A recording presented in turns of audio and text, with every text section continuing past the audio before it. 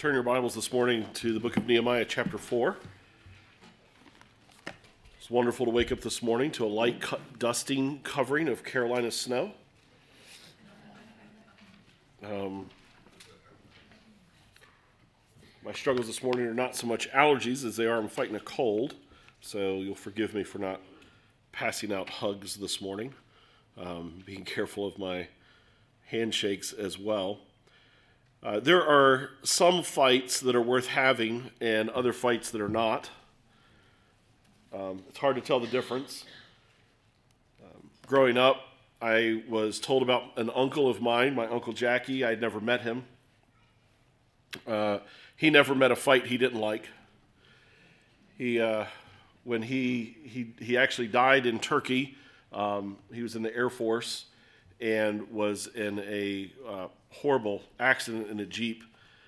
And when they brought his body back for his identification, they were not able to ID him because there was so much damage to his body, other than by the scars on his knuckles, because he had been in so many fights growing up. And so then I was born shortly after he had passed away, and all my family said, "Boy, you remind us of Jackie." That wasn't a great thing. And so growing up, trying to discern when's a fight worth having and when it isn't, I did not always do a good job with that. Getting brake checked by a guy on Route 70, ended up stopping on an on-ramp, about to have a fight, not worth having. An angry dog chasing me and my kids. I had one in a stroller and two beside me, and it wanted to ravage my children. That's a fight worth having. And trying to discern those can be profoundly difficult. And as I've, by God's grace, gotten older and more mature, I don't like a fight. I don't enjoy a fight. I don't look for fights. I don't try to find fights. I don't pick a fight. But there's some that you have to have. And there's times that there's no other option but to fight. And if you don't fight, you're going to die. You're going to lose, and the cause is worth it. And certainly the cause of following Christ, of doing God's work, of doing ministry for God's glory, God's way, it's worth it. It's worth it. And so then when we're in the midst of it, when we're thrown into that kind of conflict, how do we fight? And how do we wrestle through those sorts of things? That's really where we're at in Nehemiah this morning. Nehemiah has said we're going to rebuild the city walls. They've got some enemies that have been identified, so we can have an escalating conflict. Sanballat, Tobiah, Geshem the Arab. They're going to oppose him. They are viscerally opposed to Nehemiah. That doesn't work. Chapter 3, everybody goes, and we have this list of 50-plus individuals that jump in, and they start building the walls, and they're doing the work of the ministry. And so you'd kind of be left hanging, well, what about these guys that were opposed to it? Chapter 4 introduces them to us again. We're going to work our way through the first 6 verses of chapter 4. In the Hebrew Bible, they actually have a chapter break after verse 6. They see it as all running together. They want you to think that when the enemy is opposing a leader, Sanballat, Tobiah, and Geshem went after Nehemiah first. They never take their gun sights off of him. But if you get on board for ministry too, they're going to start shooting at you as well. And that's what happens. And so they couldn't get Nehemiah to stop, so now we're going to turn our attention also toward the people. And you'll kind of end up with this cycle through Nehemiah of at times them specifically going after Nehemiah and other times them going after the people doing the work. Just the reality is this: if you're going to do ministry, at some point Satan's going to get mad and try to stop you. And it's going to be ugly. Because he doesn't fight fair. And he's going to do whatever he can to stop the work of God. And so the first 6 verses, we're going to walk through and see how they oppose Nehemiah and really the people. And so let's just read those. Follow along in your Bible with me this morning as I read Nehemiah chapter 4, verses 1 through 6, and just have it in the back of your head, in the back of your mind as we read these, the way Satan is maybe even opposing the ministry that he's called you to do right now in your life. And that ministry could be neighborhood, it could be in your workplace, it could be just in your marriage and your parenting and relationships with your own parents, grandparents. It could be in evangelism. It could be in discipleship, counseling, trying to help people overcome sin habit problems. It could be in comfort, mercy ministry, and just trying to get there and be there and care for people. It could be in your own sanctification, your own flesh that you're fighting intensely, and you feel like there's some sins in your life. It's like, am I ever going to overcome these? Am I ever going to have victory? Maybe health issues where you're finding discouragement and intense, maybe even despair and questioning about what are prognosis and what are test results and what's going to happen here. Because you're going to learn this morning, how do we fight? And it's a fight worth having. So Nehemiah chapter 4, verse 1. Now when Sanballat heard that we were building the wall, he was angry and greatly enraged. And he jeered at the Jews. And he said in the presence of his brothers and of the army of Samaria, "What are these feeble Jews doing? Will they restore it for themselves? Will they sacrifice? Will they finish up in a day? Will they revive the stones out of the heaps of rubbish and burned ones at that?" Tobiah the Ammonite was beside him, and he said, "Yes, what are they building? If a fox goes up on it, he will break down their stone wall. Hear, O our God, for we are despised. Turn back their taunt on their own heads. Give them up to be plundered in a land where they are captives. Do not cover their guilt. Let not their sin be blotted out from your sight, for they have provoked you to anger in the presence of the builders." So we built the wall, and all the wall was joined together to half its height, for the people had a mind to work. Aristotle famously said that criticism is something you can avoid easily by saying nothing, doing nothing, and being nothing. Jesus tells us in Luke, "Woe to you when all people speak well of you, for so their fathers did to the false prophets." John Wesley, one time in his journal, was in the midst of ministry, and he finished his day, and he was famous for journaling. And as he finished his day, he wrote in his journal that I went through the entire day today without receiving one criticism. I wonder if I'm even saved. And he was simply acknowledging the fact that if you follow Christ, there's always going to be somebody criticizing you. If you were watching a group of runners and they were running over loose dirt and so that billows of dust were flying up, oftentimes you look at that and you say, well, the only person you'll be able to see is the one in the lead because the dust covers everybody else that's following. But be sure of this, that one guy in the lead is getting kicked from behind a lot. The reality is every single one of us will face unjust, unkind, ungodly criticisms. I've had some people over the years come to me with concerns even. I think legitimate, heartfelt concerns where they haven't experienced a lot of opposition in their life. They haven't experienced a lot of criticism, and they wonder if that means that there's something deficient in them. They say, I've been following Jesus, and I haven't experienced the kind of opposition you talk about or the criticism you're mentioning. Is there something wrong with me? And you know what my answer is? It's actually this: maybe. Now, the reality is this, is God can bring you and I into seasons where it seems like the road is smooth and everything is light and easy. But Jesus isn't lying here. And if you follow Christ long enough and close enough, you will experience opposition from the enemy. And it will often take the form of criticism, undue criticism, wrong criticism, offensive words, unkind things, slander, lies, gossip, whatever. And so when someone asks, I haven't experienced it, and my answer is maybe, what I mean is very sincerely this: it may be that you haven't followed Christ long enough to receive this. But if you followed Christ for any length of time and you haven't experienced this, I'm left with one of two options. Either Jesus is wrong. Wonder how we're going to go with that one. Or maybe the reality is you've been unwilling to do and say those things that would incite the anger and the wrath of the enemy.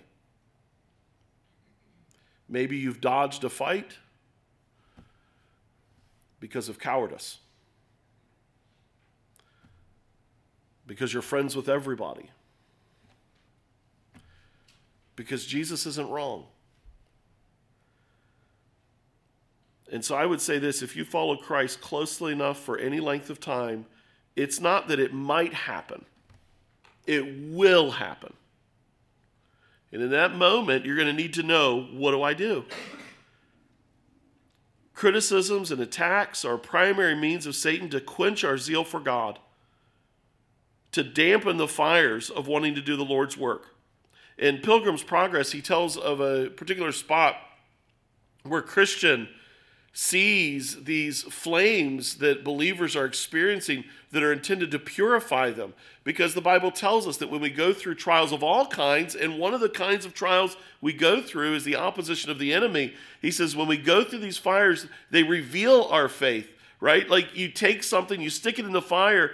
If it's not real, it's going to get burned up into ash. It's worthless. And so fires of life. And so just to drill down very specifically, the fires of opposition of the enemy at times reveal that people never believed.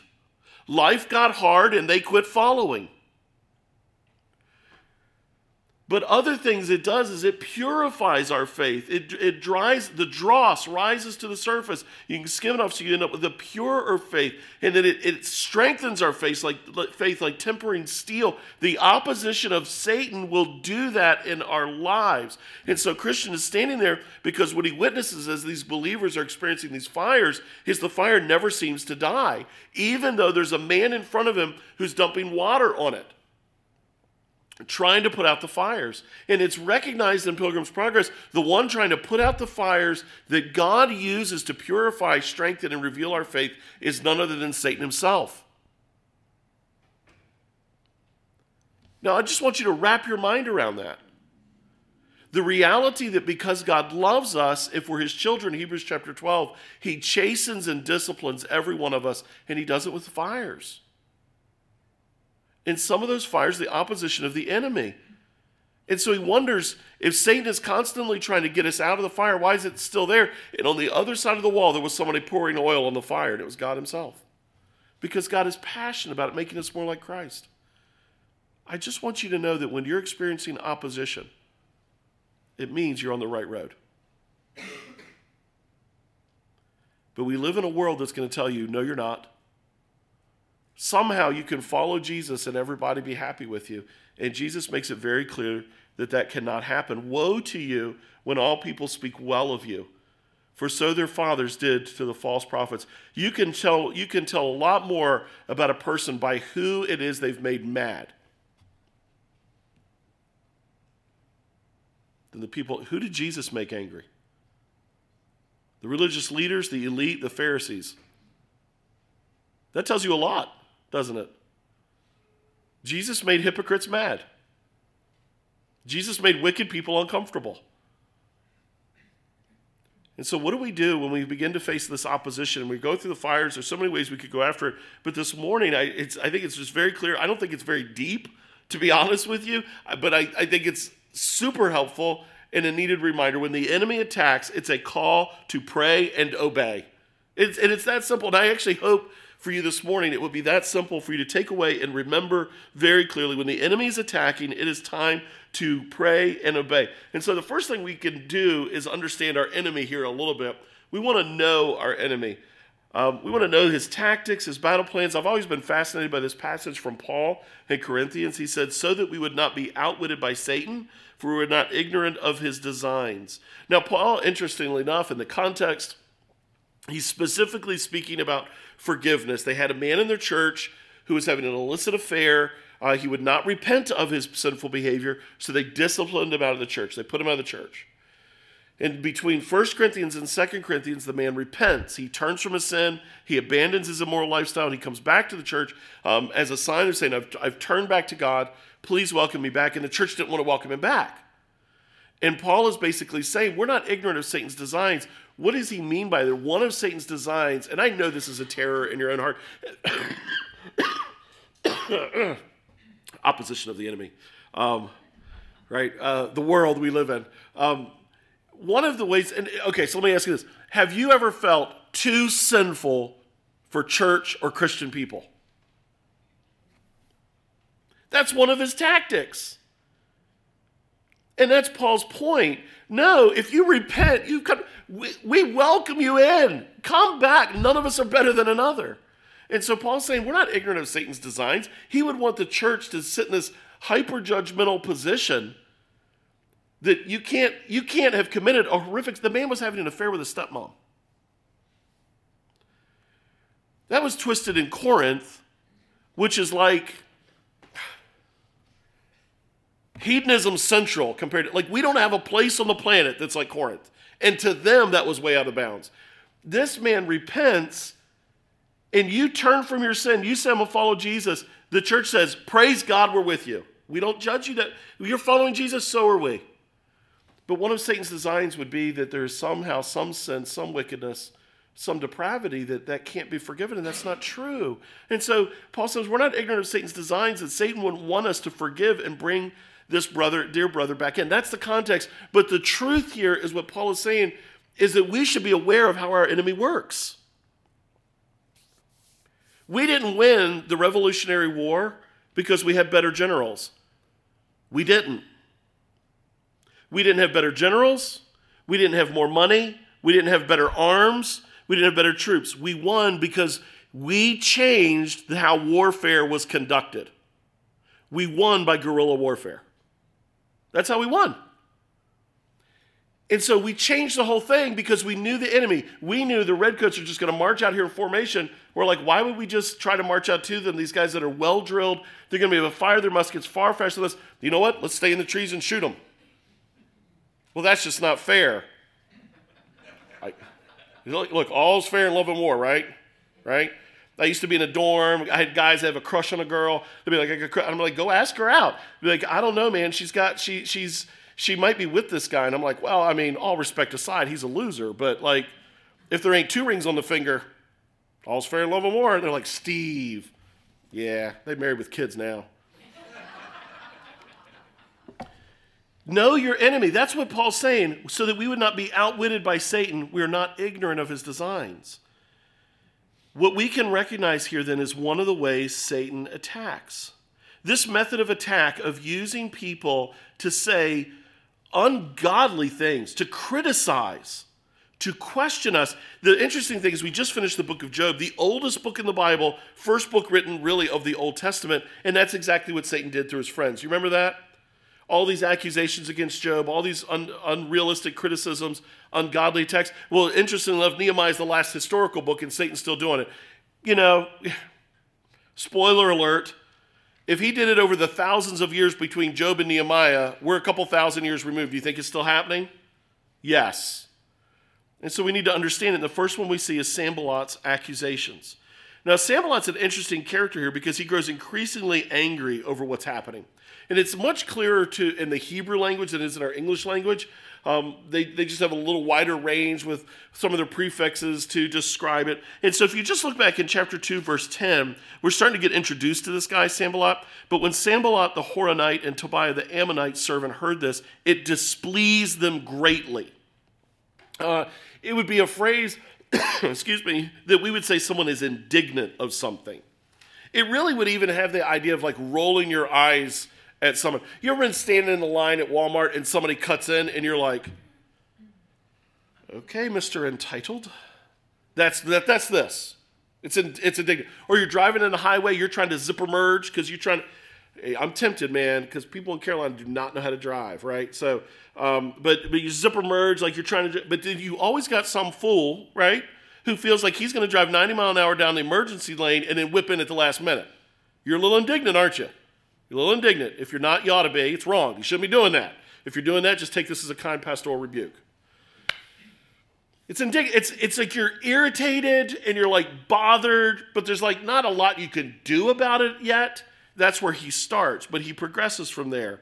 You get down to chapter 2, verse 19. Suddenly we got a plan together, and Sanballat shows up again. But when Sanballat the Horonite and Tobiah the Ammonite servant and Geshem the Arab heard of it, they jeered at us and despised us and said, what is this thing that you are doing? Are you rebelling against the king? Now, this attack seems much more personal. While Nehemiah says that he's saying it to the group of them, linguistically, it seems like they're more specifically going directly after Nehemiah here. But the word there is an angrier state.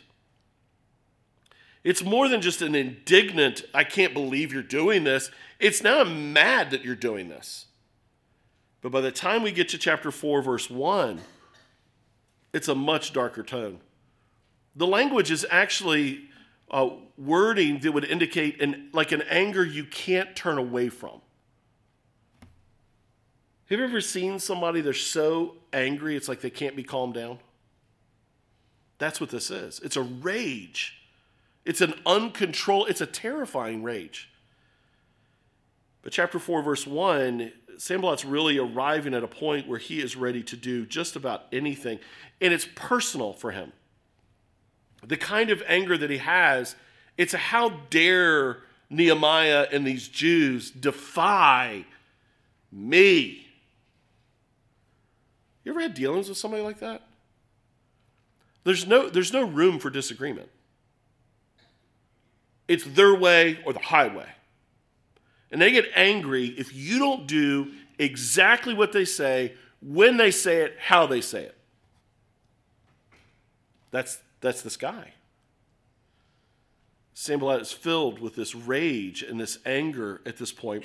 And so the way it comes out is in a series of 5 questions that really reveal 4 accusations. Because we can take question 1 and 2 together. And so the first ones that he says are these. What are these feeble Jews doing? Will they restore it for themselves? And it's really a way of saying you are too weak to do this. Feeble. It's a commentary on their weakness that he perceives in them. It's like saying they lack the energy or the ability to help themselves. It would be like hearing an infant crying and saying, what are they going to do? Change themselves, feed themselves, dress themselves, bathe themselves? You're a baby. They're too feeble to do it. Or working in a nursing home and an older person in need of assistance suddenly trying to climb out of bed when they really should wait for help and do it all themselves. They're too feeble to do it. This is what Sanballat's saying about grown adults. 50 plus people led by Nehemiah, the one guy and his daughters, the goldsmiths, the perfumers, the merchants, the Levites, the priests. He said, you are a bunch of feeble people. You're too weak to do the job that you're trying to do. Every one of us has an internal voice in us all the time that shouts at us that we're too weak for this job. We're too ugly. We're not talented enough. We're too frail. We're too stupid to do this thing.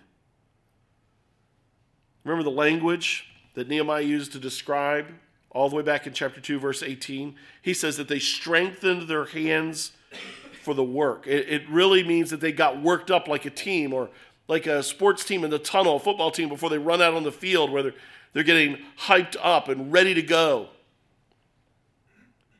All these sports teams, they all have their opening music, right? And Virginia Tech famously plays Metallica's Enter Sandman.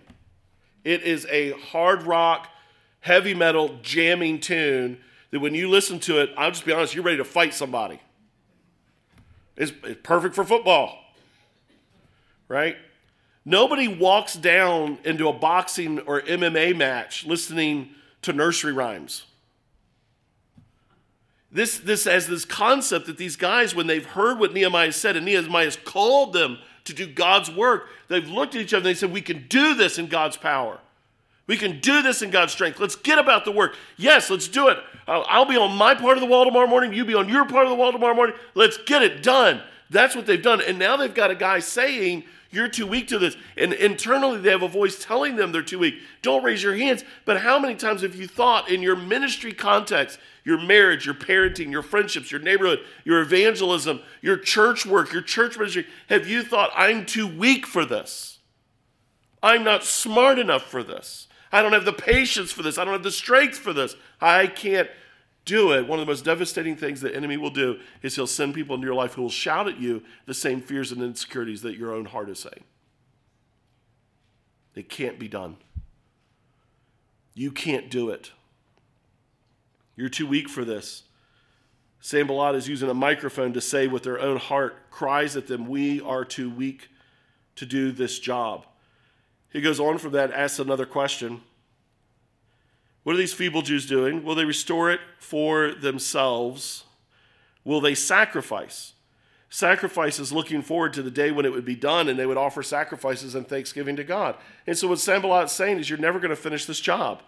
2.5 miles, 8-foot thick walls, 40 feet high. How will this job ever get done? For over 100 years, they've navigated through and around the rubble. There's piles of rubble where they've cleared off the street for people to walk past. Some people have even taken some of the burned out broken stones and probably used it to try to build a house or a shelter for animals or some kind of table in their back courtyard. And now they got to gather all this rubble together. And for over 100 years, this has been their existence. This is what we've always done. And trying to get a cart out of the ruts is just incredibly difficult. And Sanballat's saying, you're never going to finish the job. It's never going to happen. You'll never be done. Does your heart ever think that way? In discouragement? Maybe it voices it this way. This difficult season that I'm in, the moment that I'm in is the rest of my life. It's always going to be this hard. It's always going to be this dark. It's always going to be this discouraging. There's no light at the end of the tunnel. It's always going to be this. It's always, always, always. Why should I keep even building them? It's never going to be done. There's never going to come a moment, and he makes this all about worship. There's never going to come a moment when you're going to be able to say, praise God, look at what he has done. That's what he's saying. Once again, does your heart ever think that? This is going to last forever? It will always be this way? He goes to the next question, though. Will they sacrifice? Will they finish up in a day? It's kind of funny because it's the flip side of it. All of this is happening, we read it at the start, when the walls were about halfway done. So they had connected them all. So they're about 20 feet high, or they're really high but only about 4 feet thick. They're about halfway done. This is what happens when a cupbearer gives the building report. Right? They're about halfway. We were like, what halfway? Halfway. And then we got Sanballat showing up and basically saying, you think you're going to finish it up that fast? You don't know what you're doing. You are naive. How in the world have you built this much wall this quickly? What do you think, you're going to be done tomorrow? You think somehow you're going to wrap this all up and everything's going to be easy breezy from now on? Smooth sailing? It must mean they're doing a bad job. There's no way it should go this quick. I remember starting doing framing and construction and framing up a long wall. And then we were supposed to frame up this wall and then drywall it. We had 2 identical walls. And the guys were giving me a hard time. Pretty heavy hazing in construction, at least where I was at. This happens when you work with a bunch of felons. And they were like, we're going to race. And if you can hang more on your side than this guy over there, you're going to win. And whoever loses has to buy lunch for everybody. And so we set to racing. And we're putting in studs, metal studs, throwing up sheets of drywall, screwing them in place, doing it all the way. And we got about halfway done. It was me and the mechanic, Greg, and myself working. And I look over my shoulder, and Shane was over here hanging drywall. He was easily about 10 sheets of drywall ahead of us. And I remember thinking, oh no, great, here goes my paycheck. Because when a guy finds out you're buying him lunch, he doesn't order 2 cheeseburgers. And so I'm like, well, we get to the end, and he's like, I won. And he had beaten us, I don't even remember how many sheets of drywall. He had blown us out of the water. And we were like, oh man, this is crazy. How did this guy do this? And he's rubbing it and our nose in it and just mocking us incessantly. And then I walked over to his wall, and he had only put about half the screws in his sheets that they needed. He'd done a terrible job. That's how he'd finished so quick. You could literally just take this sheet of drywall and pull it, and you'd rip it right off the studs. What happens if you don't know what you're doing? What happens when you're in a spot doing a job and everything seems to be going really easy, you're at some point, if you have any self-awareness, you'll be tempted to think, I must be doing something wrong. I actually already don't know what I'm doing, and this is going way too smooth. Goldsmiths slinging mortar, perfumers carrying stones, priests building walls. And that's Sanballat's accusation. And it strikes right to our heart. And you know what it robs us of? God's blessing. Because sometimes God's in the work and it goes a lot smoother and easier than you could ever have imagined. They built this whole wall in 52 days. It's unbelievable. And sometimes God is on the move in ways, and he's doing work in ministry, context that you don't even see, you don't even realize. And then it's like, man, there's momentum building, and I see what God's doing. Something must be off. I'm always waiting for the other shoe to drop mentality. And what Sanballat's really saying is you're clueless. And it's almost like he's saying what they would have already questioned in their own mind. Do I even know what I'm doing? The last one is that you're wasting your time. He says, will you revive the stones out of the heaps of rubbish and burned ones at that? You don't have any power to do this. Now, I actually love the imagery of this because I don't know how to say this. This is what Sanballat is saying. Could you walk into a graveyard and make tombs live? Well, no, I can't, but I know the one who can. When he takes Ezekiel, and Ezekiel is questioning ministry, what do I do and how does this work? God says, go to this valley of dry bones where there's been a massive battle, and he's standing there, and there's just thousands of skeletons that have been picked clean by the buzzards and the coyotes. And he says, preach to them. So crazy prophet starts preaching because he's going to obey God. And God sends a wind, and he literally begins to bring muscle and sinew and organs and actual flesh onto these bones. Then he rises them up and breathes life into them. And he says, this is what it's like, get this now, when you and I do gospel ministry, we look like crazy people working in graveyards, but we serve a God who loves to make the dead things live. There's a lot of churches that would have gotten an amen, by the way, but that's okay. Because what he's saying is, how do you make these stones that are burned and dead come alive? You know what? We can't.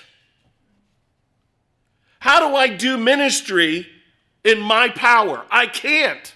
How do I put one foot in front of the other in deep, dark days? I can't. How do I love and serve friends and family, spouse and children, parents? I can't. You can't. And the enemy loves to send people that will remind you of your complete powerlessness and your inability. But we serve the God who stood in front of a tomb and he said, Lazarus, come out.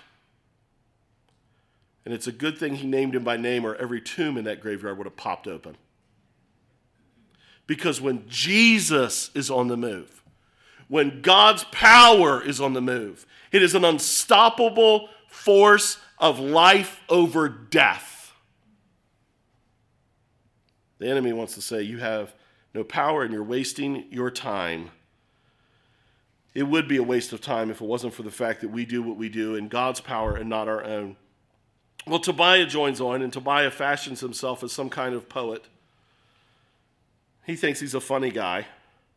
Tobiah the Ammonite was beside him. He's like the bully's little crony, the audience. Remember this kid one time was teasing me, and he was saying stuff to me and all this, and then he had some little kid next to him. And everything he'd say, the little kid would be like, yeah! You're ugly and you smell funny. Yeah! I'm like, man, I almost want to pop that kid more than that kid. Like, what's your deal? This is Tobiah the Ammonite. He goes, yes, what they are building, if a fox goes up on it, he will break down their stone wall.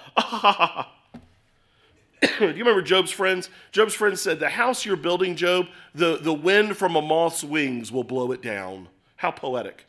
It's that weak, it's that feeble, it's that frail. Branford's fox is the fox of this Middle East. It's known for how light it moves, how nimble it is, how its ability to climb quickly, to leave no trace. It's so fast. It's this commentary that something as weak, as tiny, as fast, as nimble as a fox, when it touches this wall, then it's going to fall apart. And really what he's saying is the appearance of strength and the appearance of God getting the victory and the appearance of God's power is exactly that. It's just an appearance. You don't need strong opposition to blow you over. You just need light opposition. That's all it is light opposition, and it's going to blow you guys out of the water. I'm convinced that's part of the reason Jesus makes it very, very clear in the parable of the four soils that one of the ways you can tell someone has genuine faith is how they come through trials. These aren't small trials. These are fierce trials. There is a testing that reveals God is in it. And Tobiah is saying when you're actually tested, it's all going to fall apart. And I just want you to notice this then about Satan's methods, about knowing our enemy. He's going to pick on your insecurities. That's what he's going to, and we're insecure about different things. Just like we probably have some common insecurities because that's just the nature of humanity. But we all would also have other individualized insecurities that each one of us would carry. And the enemy is going to find ways to go after yours. You see, because Satan can't read your mind, but the way it works is you have the world, the flesh, and the devil. Your flesh is already shouting things at you, and you're at war with your flesh and the power of the Spirit. Sometimes you're a little bit like Paul in Romans 7, the things that you would do, you don't do, and the things you're supposed to do, you're not doing. Well, Satan knows that that's the way believers are. He's been studying humanity for thousands upon thousands of years. He knows how we're structured, so he creates a world system that is going to be constantly appealing and attacking to what our flesh is already struggling with. And so one of those is our insecurities and our fears. And that's what they go after with every one of these things that they would be obviously insecure and fearful about. You're too weak, you're not smart enough, you're not strong enough, you're not talented enough, you're not gifted enough. You can't do it in your own power, you're not strong enough. The work that you're doing is going to fall apart. You're naive to think that this will accomplish anything. There is a shame that we feel in our insecurities, a sense that we are less than, that we are unlovable, that we cannot do what God has called us to do. Now, I'm going to ask a question, and I think this is really, really important, so just hold and listen to this question, and we're all going to respond at the same time.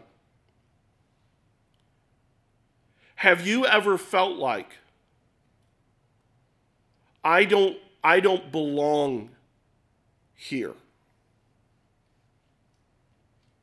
Now, it could be for a variety of reasons. I don't belong here because of my age. I don't belong here because of my marital status. I don't belong here because of parenting status. I don't belong here because of my personal sin struggles. I don't belong here because I don't understand. I don't belong here because I'm not smart enough. I don't belong here because I'm not gifted enough. I don't belong here because I'm an outsider. I don't belong here because God knows that I'm just hanging on by my fingernails and I don't know how long I can hang. I don't belong here because these people are much stronger than I am in the faith. I don't belong here because they're much smarter than I am. They're much more mature than I am. I don't belong here because they're all immature for me. I don't belong here because I'm further down the road. I don't belong here because I'm not far enough down the road. I don't belong.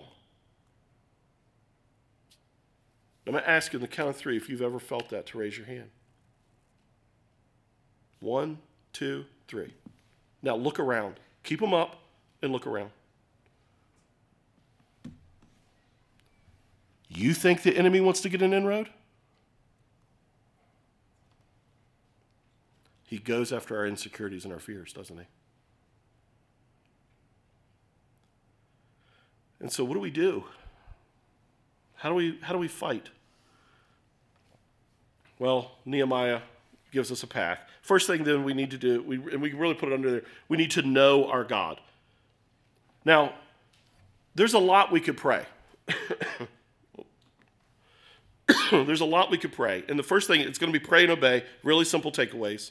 There's a lot we could pray in the midst of these conflicts, in the midst of satanic opposition. We could pray prayers of praise. God, thank you for your glory, for your power, your majesty. Thank you for bringing trials that reveal and strengthen my faith and purify it. We can praise God for writing the last chapter, right? So I'm in the middle of a hard chapter, but he wrote the last chapter. He's going to win. He's going to get the victory. I'm not who I am right now, but one day when he returns, I'll be revealed who I really am. And so we could pray. We could pray prayers of petition, asking God for strength, for courage, for wisdom, for power, for sound mind to know how to process and how to discern. We could ask God, we could petition God for maturity in our faith. Hebrews chapter 4, the end of chapter 5, where you're asking God to help you to discern between good and evil. So you can pray prayers of praise, you can pray prayers of petition. But Nehemiah prays what we call an imprecatory prayer. Literally, the word means to curse, to invoke a curse on our enemies. Now, go back and listen to what Nehemiah's prayer is. Hear, O our God, for we are despised.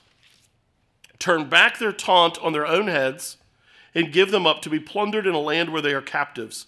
Do not cover their guilt. Let not their sin be blotted out from your sight, for they have provoked you to anger in the presence of the builders. That is some serious praying.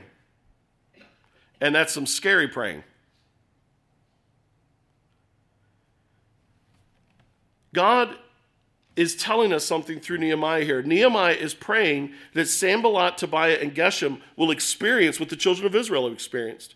Conquering forces that domineer them. It would reveal that their idols are broken. They would be consumed and held captive. They would be conquered and ruled over, and they would suffer. Nehemiah is praying this for them as one who is a follower of God who's experienced all these things. Nehemiah is praying this because he knows this is how God says he deals with people who deny him. Children of Israel, God's covenant people, didn't miss this. They experienced it. Nehemiah is basically saying, look, what's good for the goose is good for the gander. If this is good for God's people, it's certainly good for his enemies. So God, bring it on them. He's quoting, in part, Jeremiah, who prayed the same thing. Yet you, O Lord, know all their plotting to kill me. Forgive not their iniquity, nor blot out their sin from your sight. Let them be overthrown before you. Deal with them in the time of your anger. Nehemiah's prayer is for justice. He recognizes that while these are his enemies, more importantly, they are the enemies of God. Their attacks are because of serving God. Their threats are because of obedience to God. So their real problem is with God. But here's my question. Should we ever pray something like this? How do we reconcile this with Jesus telling us very clearly, pray for those who persecute us and to even provide care for our enemies, Romans chapter 12? What do we do with this and turn the other cheek? Ask you for a coat, give them your cloak. So it's important to walk through it. There is a place for imprecatory prayers. Let me prove it to you. Hang on. So we get all uncomfortable. God just is grandpa in the sky handing out Tootsie Rolls. So that's what his children do. We can't talk about justice or judgment, but Nehemiah sure wasn't ashamed to do it. First and foremost, Jesus actually commands us to pray in a way that would cry for judgment. What if I told you? What if I said to you, you've actually already prayed imprecatory prayers, whether you realize it or not? Steve, I have never asked God to judge anybody. I would not do that. Really? You've never prayed your kingdom come, your will be done? What do you think is going to happen when his kingdom comes? Fast forward, book of Revelation, he shows up on a white horse, whipping a sword out of his mouth, hacking down his enemies. Just so you know. Not everybody gets in at the end. There's some fierce judgment coming. And when you and I pray, your kingdom come, your will be done, in part, we are invoking God's just wrath on the wicked. It's unavoidable. He doesn't show up and say, oh, yes, I know you have slaughtered thousands of my children. I like you anyway. Come on in. It's not the way this ball is going to bounce. Jesus commanded us to pray in a way that would invoke his justice on the wicked and on the evil. Secondarily, Paul prays in a imprecatory way. These are only 3 examples of it.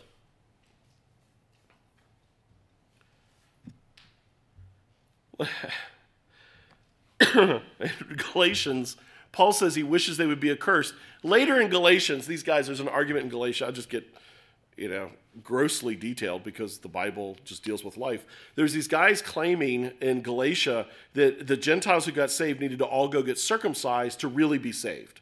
You get saved, and now you can do this. And it was really a way of saying you might say you follow Jesus, but unless you're following all the law, you don't actually follow Jesus yet.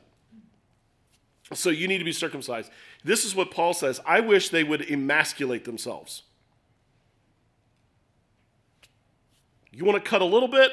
I'd rather you cut it all. Like, that's some straight up, in-your-face judgment. Paul's not joking, and Paul's not sinfully in error there. Saints in heavenly perfection pray this way. That tells us something. That tells us that right imprecatory prayers are not born out of my personal anger or yours. Because these are saints in heaven that have been martyred. They are now perfect in heaven. And what do they pray? God, how long until you bring judgment on the people who killed us? Bring it, Lord. Show them who's God. Punish the evil and the wicked. Jesus spoke condemnation against hypocrisy and evil. Matthew 23, listen to Jesus as he's speaking to the scribes and Pharisees.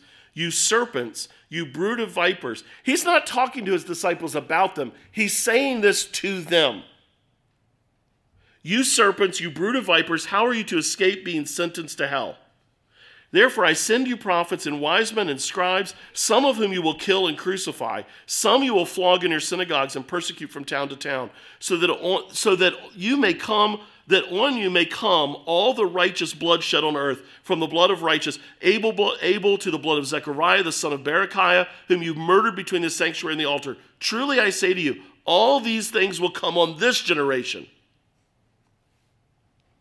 Jesus told his disciples as they went out to preach, Luke 10 through 16, whenever you enter a town they do not receive you, go into its streets and say, even the dust of your town that clings to our feet we wipe off against you.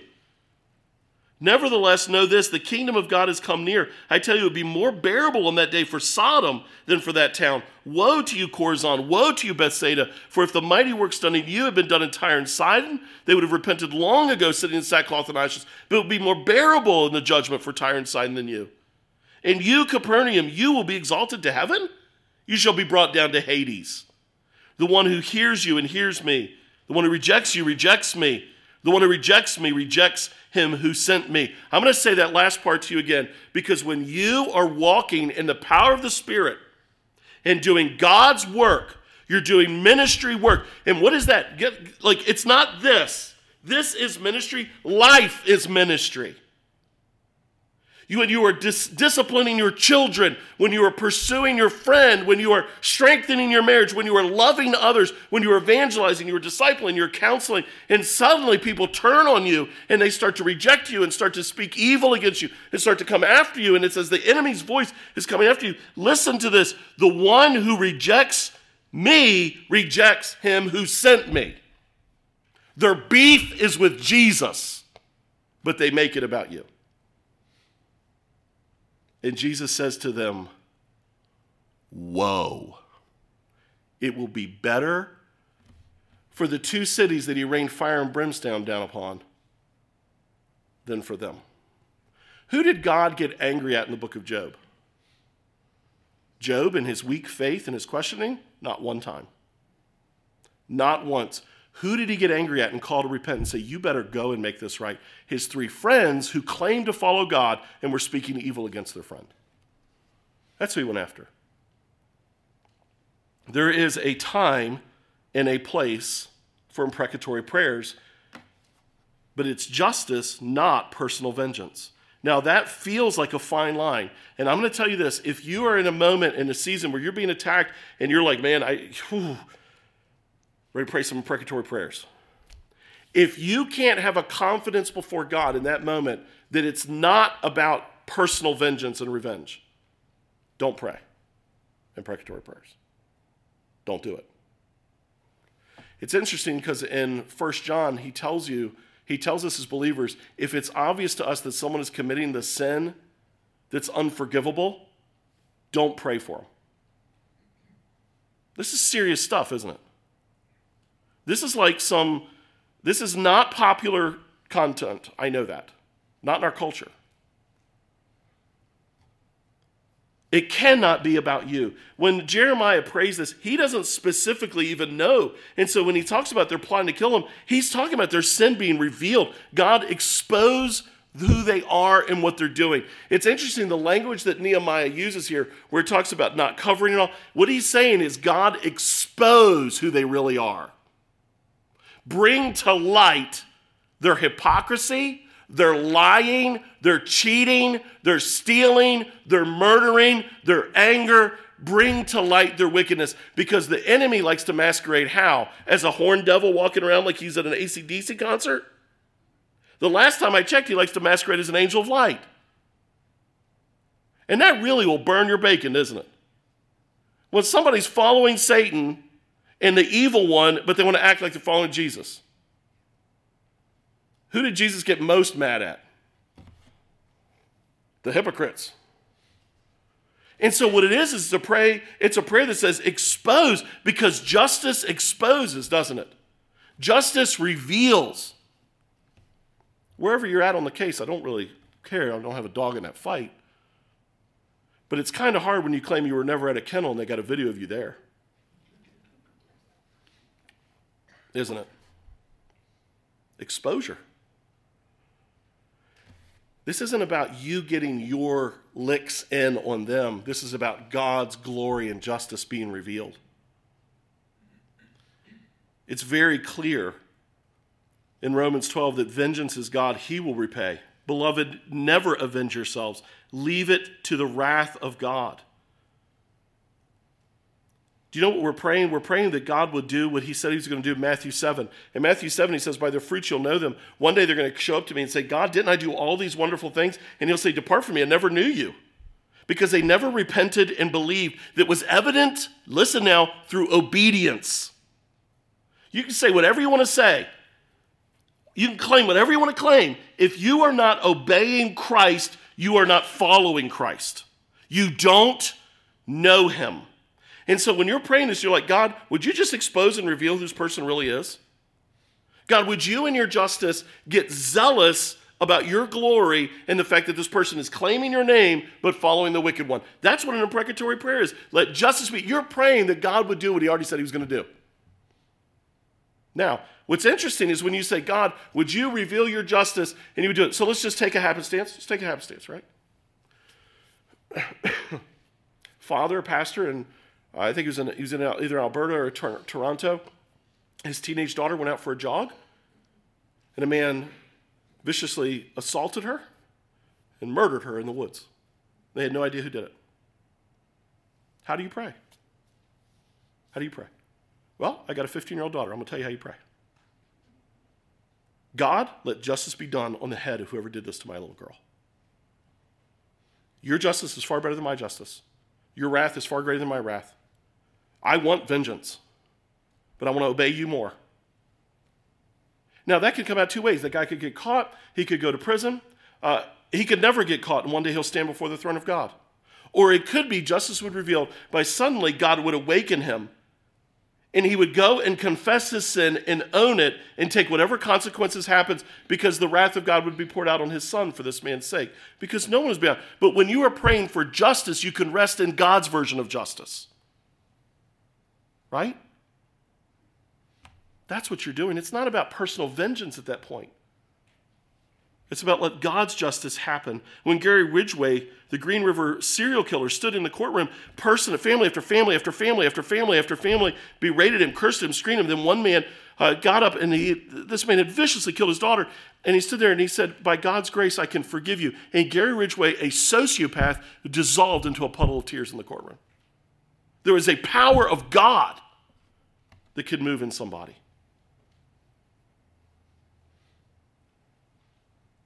Pray that God's justice would be clear. Pray that judgment would be true. Pray that lies, hypocrisy, slander, gossip, and hidden sins are dealt with. Pray for God to deal justly and righteously. Pray for God to see, to hear, to recognize that this person hates him. That's why they're attacking me. Pray, be prepared for what he's going to do. Be prepared that sometimes he will not deal with it till the great day of judgment. Be prepared that, like Corrie ten Boom, sometimes the Nazi guard will get saved and come and ask your forgiveness. But pray. Get on your knees and pray. We fight on our knees first, but then we fight by moving. This is the last part, and we're all done. What did they do? He finishes praying, and what's the next thing it says that they did? Was it, so we built the wall. I love that. I love that. So we built the wall. We got right back to work. We are not going to let the enemy stop. That's what the enemy wants. More than anything, he wants you to stop. Keep on keeping on. Keep on obeying. You pray and you ask God, okay, what's the next right thing I can do? What's the next? Like the voices in my own flesh are screaming against me. You're too weak. You're too stupid. You're wrong. You can't do this. You're feeble. You're naive. You're building a terrible wall. It's not going to last. And then I got other people saying you're weak and you're ugly and you can't build the wall and it won't last. And God, I know that's not true because I'm trying to do it in your power and in your strength. And I'm just trying to do the next right. What God, would you bring justice down? What do I do next? Pick up your trowel and start slinging some order. Do the next right thing. That's all you got to worry about. Some of you are day 25 of wall building, and Satan is screaming at you. And I'm calling you to get on your knees and pray, and then get moving. You pray, and you obey. We fight because we value God's glory over our comfort. We fight because anything worth doing is going to cost us. We fight because there's right and wrong, there's truth and lies, and God is on mission to make his glory known and his glory shown. We fight because they're right. I can't make dead rocks live. But I stand here before you as one who had a heart of stone. And my God took out a heart of stone and put in a living heart. They're right. I don't have the power. You don't have the power. But we serve the one who does. And so I call us to pray and obey because the fight is worth it. Father, we thank you for the courage, like Nehemiah's builders who strengthened their hands for the work. I pray that you would help us to strengthen our hands for the work. God, may we even embrace the reality that it is Christ's power. It's Christ's strength. It's not ours. Our arms are too weak. Our legs are too weak. There's not enough air in our lungs. And so, Lord, help us to breathe purified, sanctified air, being reminded that we are on mission for your glory. And Father, one day, like soldiers sitting in a VFW recounting exploits, one day we'll sit across from David and hear him talk about Goliath, and we'll tell him about the day that we saw victory in our lives. And we'll hear about Shadrach, Meshach, and Abednego,